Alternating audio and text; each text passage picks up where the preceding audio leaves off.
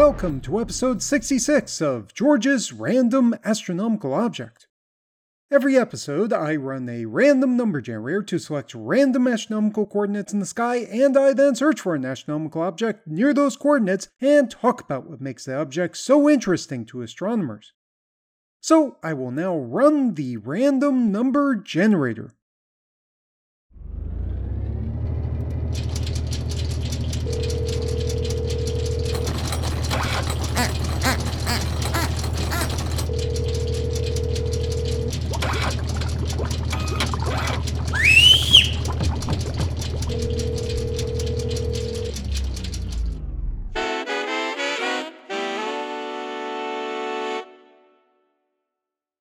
And the coordinates for this episode are 14 hours, 41 minutes, 57.6 seconds for ascension, and negative 37 degrees, 47 minutes, 37 seconds declination. These coordinates point to the star system B Centauri with a little b.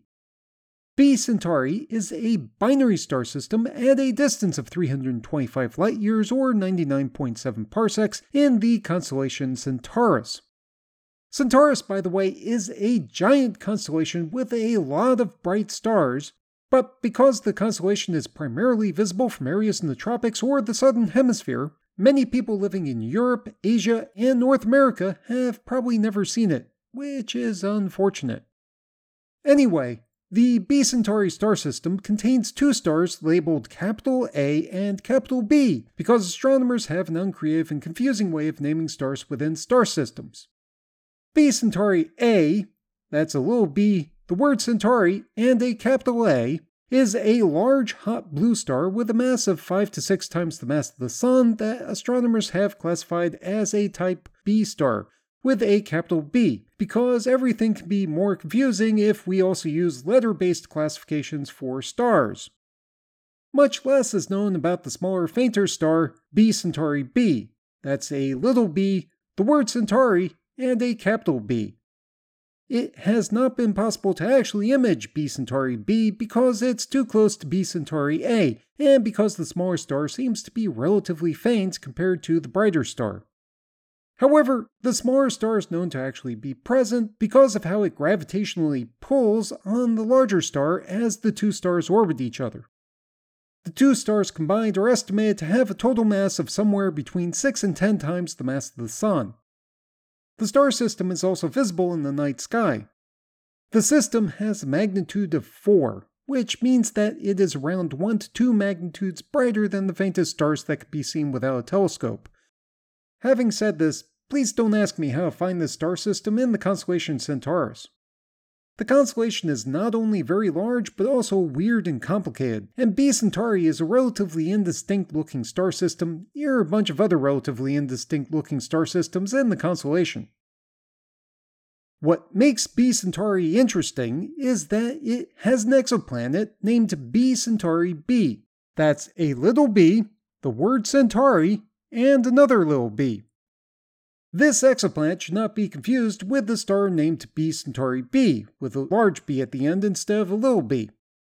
Just assume that, when I mention B Centauri b in the rest of this episode, I am referring to the exoplanet with a little b and not the star with a large b. If we want to be extra confusing, we could call the exoplanet B Centauri ABB, with a little b, the word Centauri, open parentheses, capital A, capital B, close parentheses, and little b. But I'm not going to do that. Now, if you listened to my last episode, you would have heard me talk about another exoplanet orbiting a completely different star system. And you would have heard me explain how that exoplanet was so uninteresting that, if we were to compare exoplanets to Motown musicians, it would be comparable to performers like Gino Parks or the Velvedettes. Well, the exoplanet in the B Centauri system is more comparable to someone like Stevie Wonder or Lionel Richie. Its discovery really excited astronomers, and even had some of them dancing on the ceiling. And it also changed astronomers' view of how and where exoplanets can form. The exoplanet B Centauri b was discovered in a survey called the B-Star Exoplanet Abundance Survey, or BEAST. Now, none of the words in the survey name begin with T, but I suppose a survey named BEAST just sounds more awesome than BEAS. So the survey managed to find a way to force the letter T into the acronym. Anyway, most exoplanet surveys detect planets orbiting other stars either by looking for how the star's brightnesses change slightly when the planets pass in front of the stars, or how the stars are moved slightly by the gravitational forces of the exoplanets in orbit around them. However, the BEAST, or BEAS survey, actually directly images the exoplanets in orbit around other stars, which is extremely difficult. To do this, the survey uses a specialized instrument named using the acronym SPHERE, although the instrument is not actually spherical, on one of the 8-meter-wide telescopes that are part of the Very Large Telescope in Chile. The instrument uses two techniques to assist with imaging exoplanets in orbit around other stars. First, the SPHERE instrument uses a small disk called a coronagraph to block out the light from the stars themselves, which would otherwise saturate the detectors and make it impossible to see anything else. This sounds really simple, but it is a notable technical innovation for imaging things near bright stars. Second, the SPHERE instrument uses rapidly moving mirrors to correct for how the Earth's atmosphere tends to make everything look blurry. This mirror system is referred to as adaptive optics, and both the adaptive optics and the coronagraph make it possible to image faint things like exoplanets near very bright stars. The first observations of the exoplanet B Centauri b by the BEAST or BEAS survey were made on March 20th, 2019. The instrument had actually detected 3 faint point-like objects in the proximity of the 2 stars at the center of B Centauri. 2 of the fainter objects looked like stars behind the B Centauri system, but the infrared color of the exoplanet looked different. So the BEAS, or BEAST survey, took a second look on April 10, 2021, and they found that the exoplanet had moved between 2019 and 2021 in a way that was consistent with it being an exoplanet. The researchers also found some older observations from the year 2000 that had also imaged the exoplanet, but the objects had been labeled as a background star and had been ignored by the people who made those images. From all of these observations, the mass of the exoplanet B Centauri b was measured to be 11 times the mass of Jupiter, which isn't that surprising for an exoplanet. However, the planet orbits at a distance of about 560 astronomical units, or AU, from the binary stars at the center of the B Centauri system. For reference, the distance from the Sun to the Earth is 1 AU, and the distance from the Sun to Neptune is 30 AU. So the orbit of B Centauri b is very wide compared to the orbits of any of the planets in our solar system. Also, because B Centauri b has such a wide orbit, it takes somewhere between 2600 and 7200 years to travel completely around the star system, which is a relatively long time. Now, as I mentioned before, this was not just any boring old exoplanet discovery. It challenged some existing preconceptions about exoplanets. It's important to point out that B Centauri b formed near a very large, very hot blue star that is going to very strongly heat any gas or dust in the surrounding interstellar medium. You would not expect to find a large exoplanet in such an environment, and in fact, before the discovery of B Centauri b, exoplanets had only been found orbiting smaller and cooler stars, many of which look like the Sun. The reason for this is in part because too many unimaginative astronomers have spent way too much time looking for planets around Sun-like stars because they really want to find things that look like Earth-like planets in places that look like our solar system. These people simply never thought about looking for exoplanets orbiting bigger, hotter, bluer stars. However, it's also quite likely that exoplanets orbiting large blue stars are simply going to be very rare because of how those stars heat up the gas in their surrounding environments, and astronomers need to spend more time looking for exoplanets like B Centauri b to determine if this is actually the case. One of the outstanding questions is how did B Centauri b form, and how did it get to where it is? The standard process by which astronomers assume that a gas giant like Jupiter forms is called the core accretion hypothesis. In this scenario, a solid core of material slowly forms out of the dust in the protoplanetary disk of material surrounding a newly formed star. Once that core gets large enough, it can gravitationally attract gas from the surrounding protoplanetary disk and form a very large atmosphere of mostly hydrogen gas. This entire process takes about a few million years.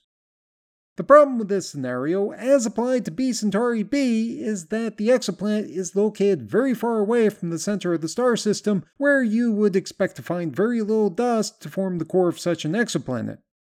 A solid core could potentially form in this location given enough time, but also keep in mind that the hot blue star at the center of the B Centauri star system would probably have formed more quickly than the exoplanet and would have heated up and blown away the gas in the surrounding gas disk before an exoplanet could form through this relatively slow core accretion process.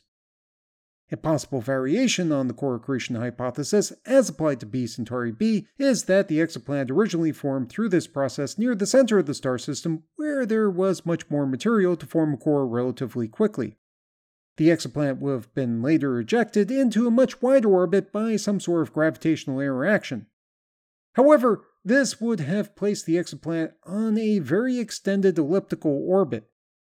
B Centauri b's orbit looks relatively circular, implying that it formed in the location where it currently orbits.